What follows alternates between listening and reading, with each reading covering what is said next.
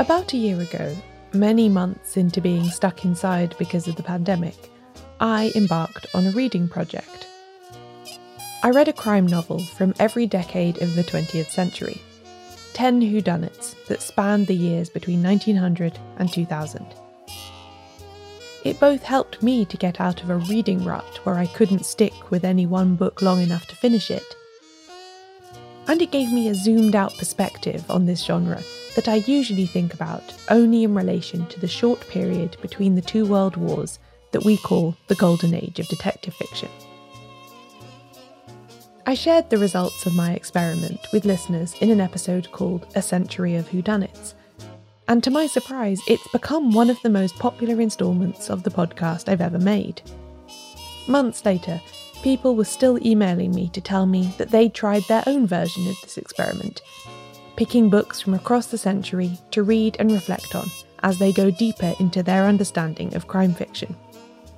It really is an excellent way of seeing how the genre developed from decade to decade, and of getting closer to the experience of readers who encountered these books as new publications, free of our modern-day context. As 2021 was drawing to a close, I found the reading slump creeping up on me again. Nothing I tried reading seemed to be what I wanted, and the unfinished books started to pile up on my floor again. So I turned to the same technique, and decided to complete a second century of whodunnits. I'm not sure if it's the restriction of only being able to read one book from each decade, or if it's because connections start emerging between authors I've never previously thought of as having anything in common. But I tore through my list and had a great time. And that's what I'm going to share with you today, my second century of whodunnits.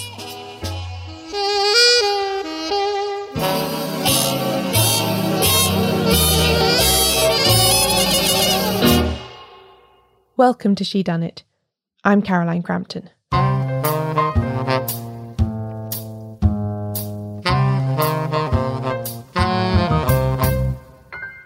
For my last century of whodunnits, I read 10 books that were published between 1900 and 2000, picking one for each decade.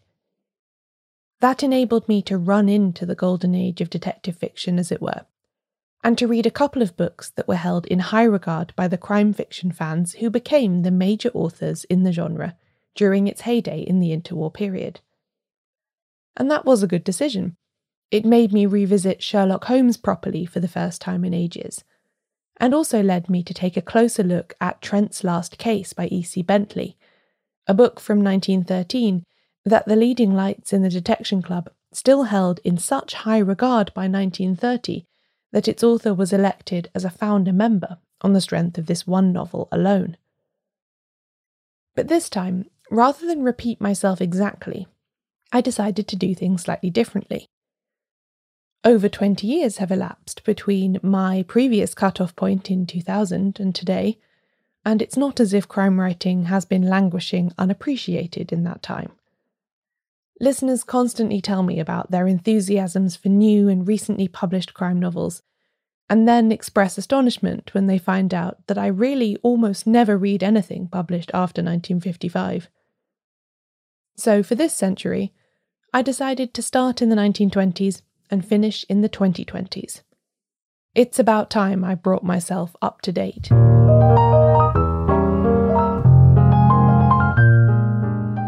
To begin in the 1920s then. The First World War is over, and the reading public's craving for detective fiction is growing ever stronger. There are lots of excellent titles from this decade that I might have picked to remind myself where it all began. So many of my favourite authors published their first books during these years. But ultimately, I decided to go with Clouds of Witness by Dorothy L. Sayers, for the reason that although I've read it before several times, my understanding of this book has been recently enhanced greatly by a podcast guest, and I was keen to reread it in that light. Clouds of Witness was first published in 1926, and was Sayers' second detective novel, her second outing for Lord Peter Wimsey. For those familiar with the character's development over the course of the 11 full-length books in which he appears, at the point of this story, he's still very much in silly-ass mode. The action mostly takes place in Yorkshire, at a remote country house rented by Wimsey's brother the Duke of Denver for the shooting season, and it concerns the shooting of one of the Duke's guests, his sister's fiancé, Dennis Cathcart. Until I made the Murder at Road Hill House episode of the podcast with Robin Stevens late last year, I thought that Clouds of Witness was a fairly standard, if enjoyable, country house murder mystery. But Robin really opened my eyes to the extent to which Sayers was drawing on the facts of that particular case, and also how heavily she was referencing the work of Victorian writers like Wilkie Collins and Mary Elizabeth Braddon. Rereading Clouds of Witness with all of this in mind was a highly rewarding experience, and it certainly made me more aware of the way that 19th century crime and Gothic fiction was still having an impact on murder mysteries well into the Golden Age. For my next choice, I skip forward 5 years for a book written by Sayers' Detection Club co-founder, Anthony Berkeley. Except he didn't write it under his own name. Malice Aforethought came out under the pseudonym of Francis Isles, which is a name he found in his own family tree. It belonged to a notable smuggler ancestor of his mother's. The remarkable thing about this book is how well it sits alongside the whodunnits that were all the rage in the early 1930s, even though Berkeley gives away the murderer's identity in the opening line. It's part of a sub-tradition within detective fiction that I will at some point get round to making a full episode about. This is a whodunit, or inverted detective story. It begins, "It was not until several weeks after he had decided to murder his wife that Dr. Bickley took any active steps in the matter." What follows is a narrative that tracks this protagonist closely, following him as he plots the murder of his wife and neighbours. All the tension arises from the reader's desire to know how he's going to do the deed, and whether his plan is going to work.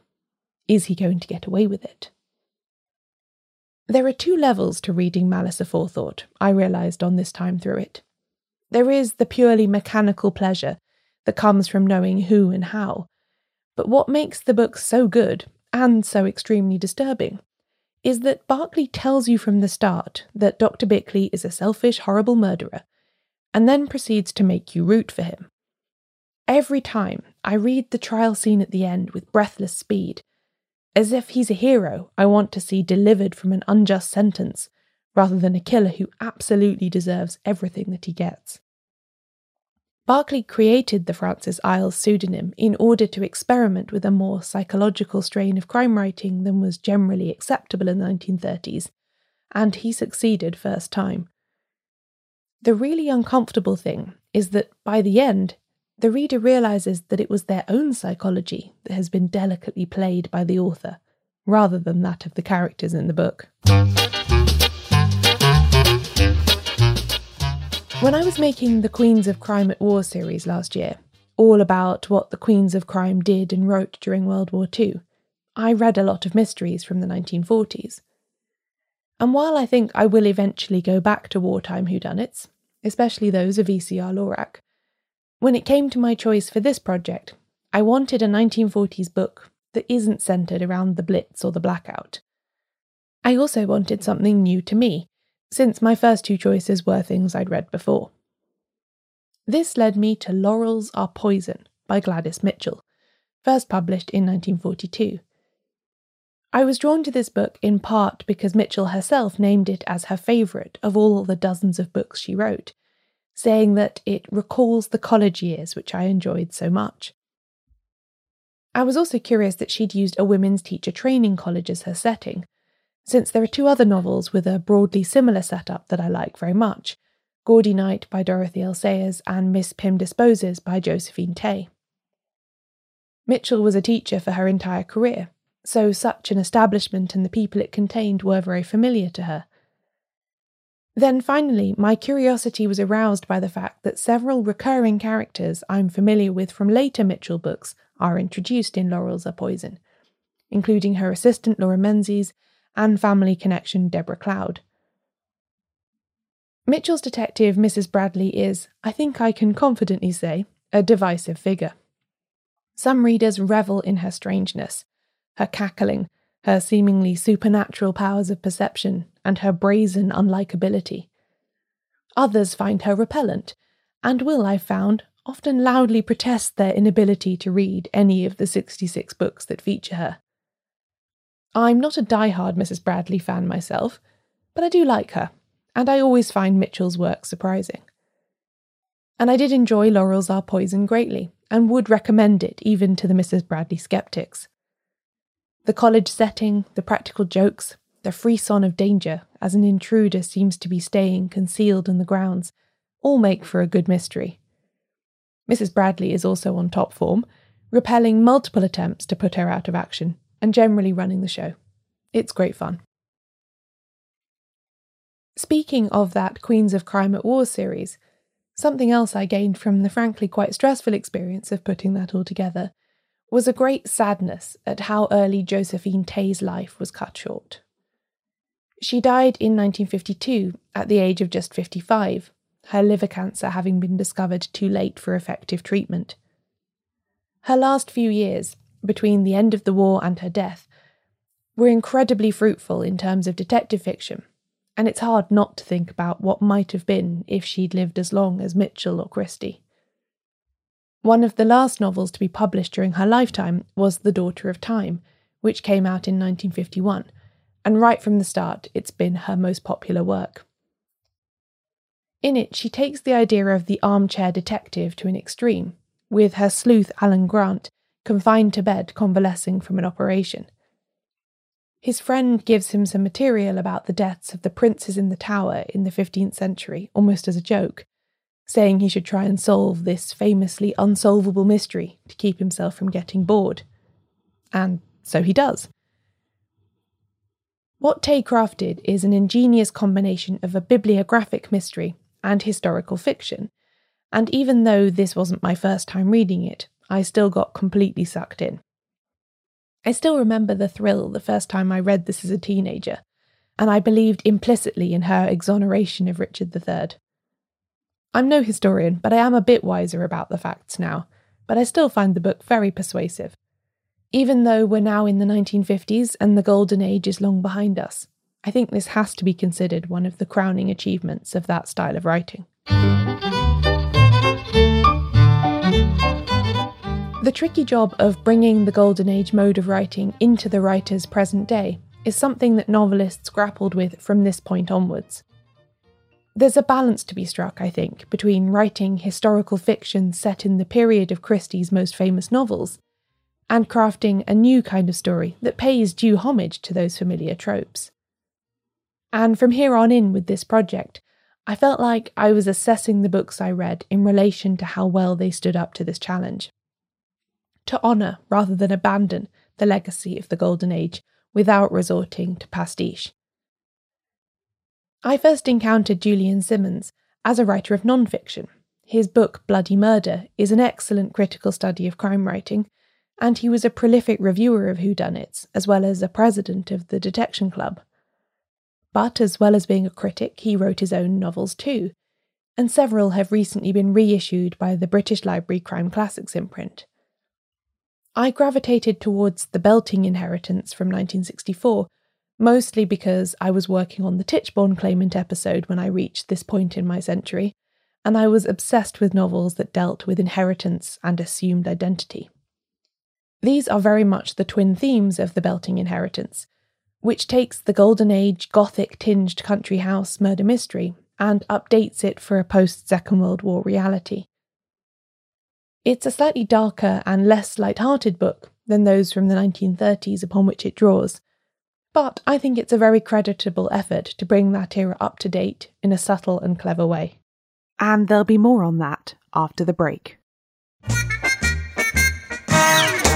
In History's Secret Heroes, Helena Bonham Carter shines a light on extraordinary stories from World War II. This is a series that tells the tales from the Second World War that are unjustly less well known than the oft-repeated histories of that time. Personally, I tend to default to the position that military history, or the history of wars as it is usually told, is just not for me. But diving into this series has shown me that I can be wrong about that, and that maybe I just haven't been experiencing the right sort of history. The brand new second series of History's Secret Heroes is out now, and it's absolutely full of brilliant episodes that had me gripped from start to finish. In it, we learn how a single woman, Christine Granville, skied into occupied Poland and gathered essential intelligence for the Allies, which changed the course of the war. We also look at how Raymond Gurem used his circus skills to break in and out of a Nazi internment camp to sneak in food and supplies for his family, and how a young Filipino woman named Josefina Guerrero took advantage of her health condition to join the resistance and become one of the most consequential spies of World War II. I'm especially drawn to stories about code breaking, as I love puzzles, and to me it often feels like the real-life counterpart to solving a mystery.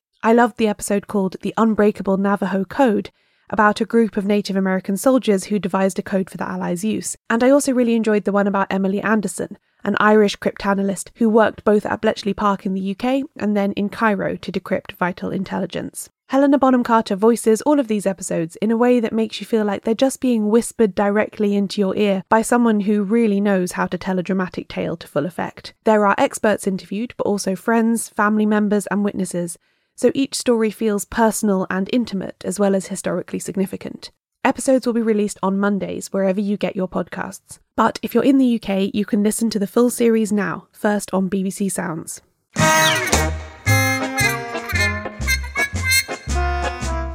For one of these post-Golden Age books, I wanted to acknowledge the fact that several of the queens of crime lived very long lives, and were still publishing books featuring their ageless Golden Age sleuths well into the 1970s and 1980s. I landed on Ngaio Marsh, in part because I just like her fiction, and also because I think she too tried to move with the times a bit, while also giving her readers the comforting familiarity of Roderick Allen's early adventures. Tied Up in Tinsel, which was first published in 1972, gets a lot of attention as Marsh's only festive mystery. It sees Allen's artist wife Agatha Troy stationed at a country house as Christmas draws near, painting an eccentric rich man's portrait. Allen himself is away in Australia at the start of the book, and joins in once the action has begun. I don't love this book, I have to admit. I think Marsh is trying too hard, both to have her younger characters seem modern, while also piling up the Golden Age tropes to reassure readers that she hasn't lost touch with what makes her books good.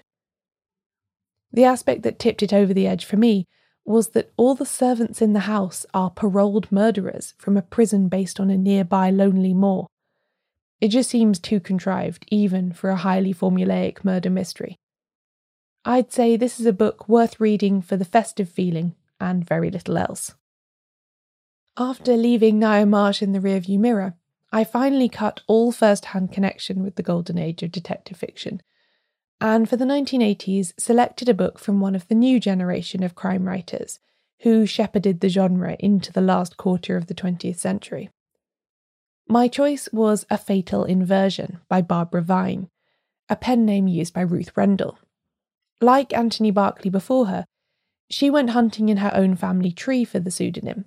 Barbara was her own middle name, and Vine was her great-grandmother's maiden name. Rendell used the Barbara Vine books to break away from the Inspector Wexford procedurals that had made her name in the 1960s and 70s, and to explore more psychological writing with a social justice element.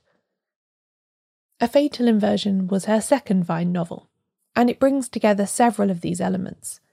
It's a cold case mystery, which begins when the owner of a country house discovers the skeletons of a dead woman and a baby buried in the grounds.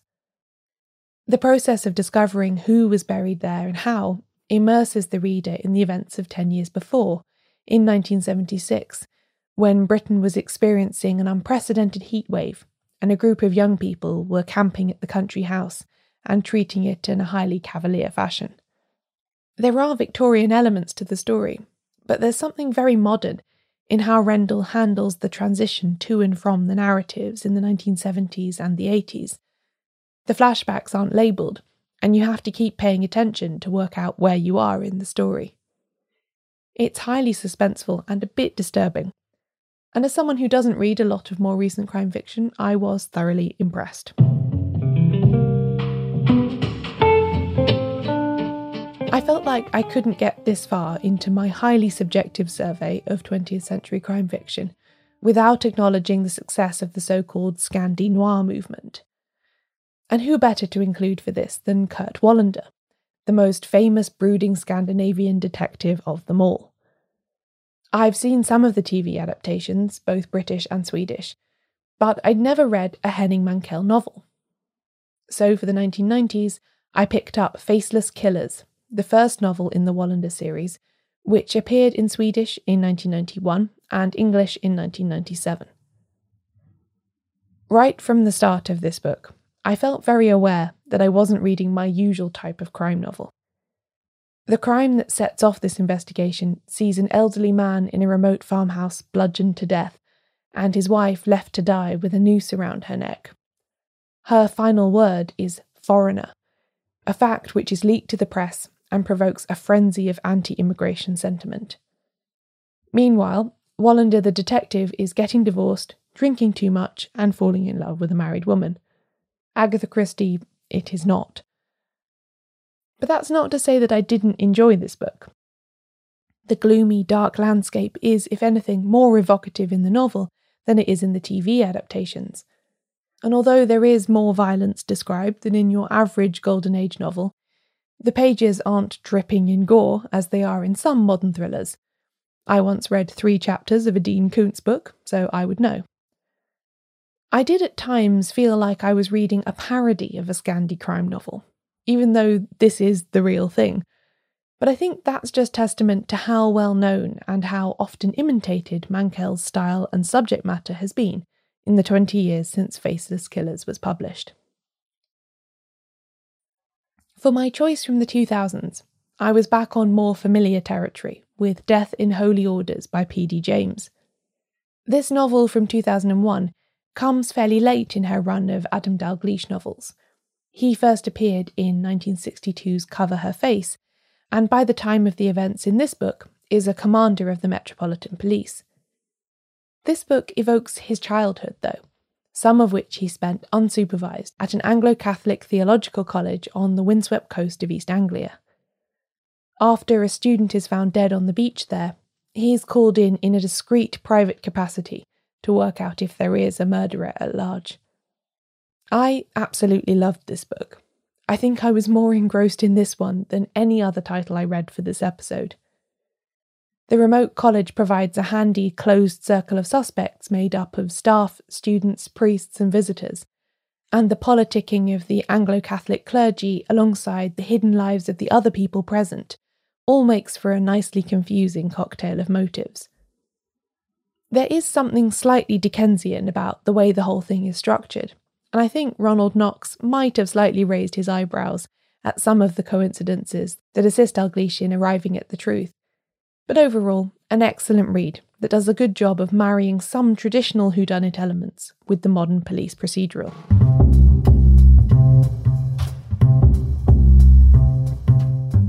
As you might imagine, because of what I do, I get recommended books quite a lot. And most of the time, that's an absolute joy and one of the best parts of making this podcast. But occasionally, people mention a particular title so often and emphasise how much I will definitely love it that something within me rebels, and I just don't read it because I don't want to be confronted by how very predictable I am.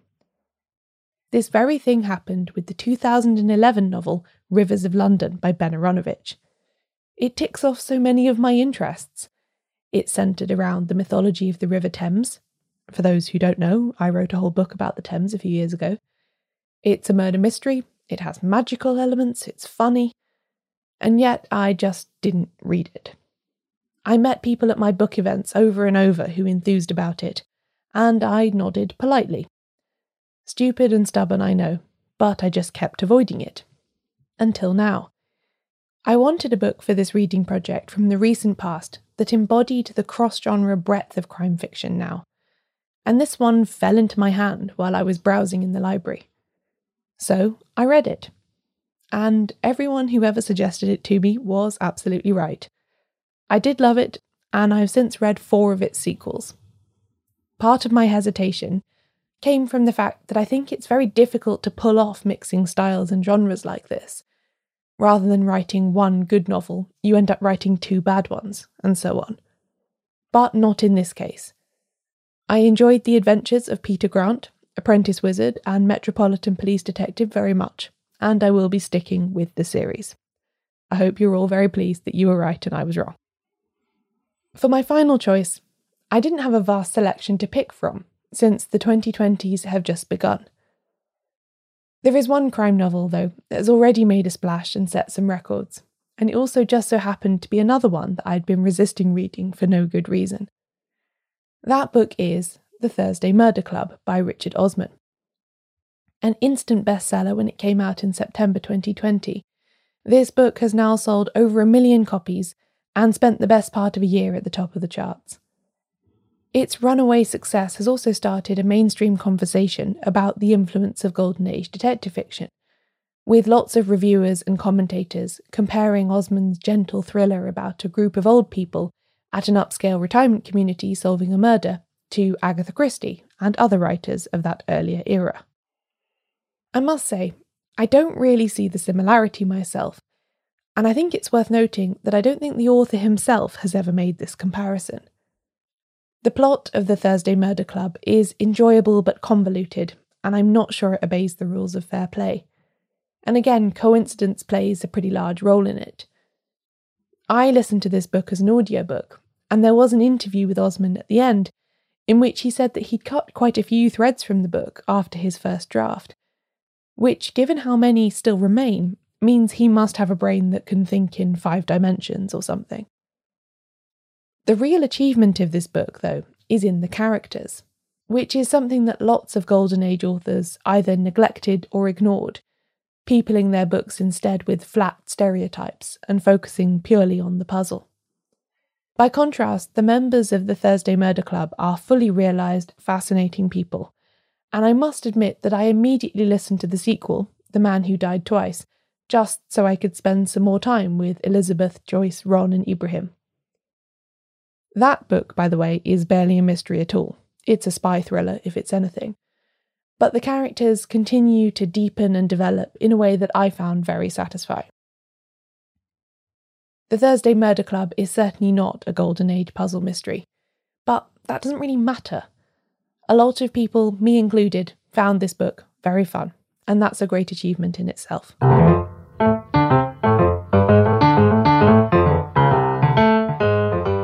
This is the part where I should make some profound statement about what I learned from my 11-book trip through the last 100 years of crime writing. The Golden Age came and went quickly, relatively speaking, but its effects are still being felt now. Every successful mystery writer will be likened to Agatha Christie for at least another century to come, no matter how justified the comparison is. And as well as observing the incredibly long shadow that short period still casts, I did come to realise something about the narrowness of my own reading habits, and how I almost always enjoy myself when I have a structure that pushes me out beyond what I usually read, no matter how much I might resist in the moment. Trying something new is never a waste of time. I hope, after listening to my second century of Whodunnits, that you might feel inspired to construct your own, and see what unexpected places it takes you to.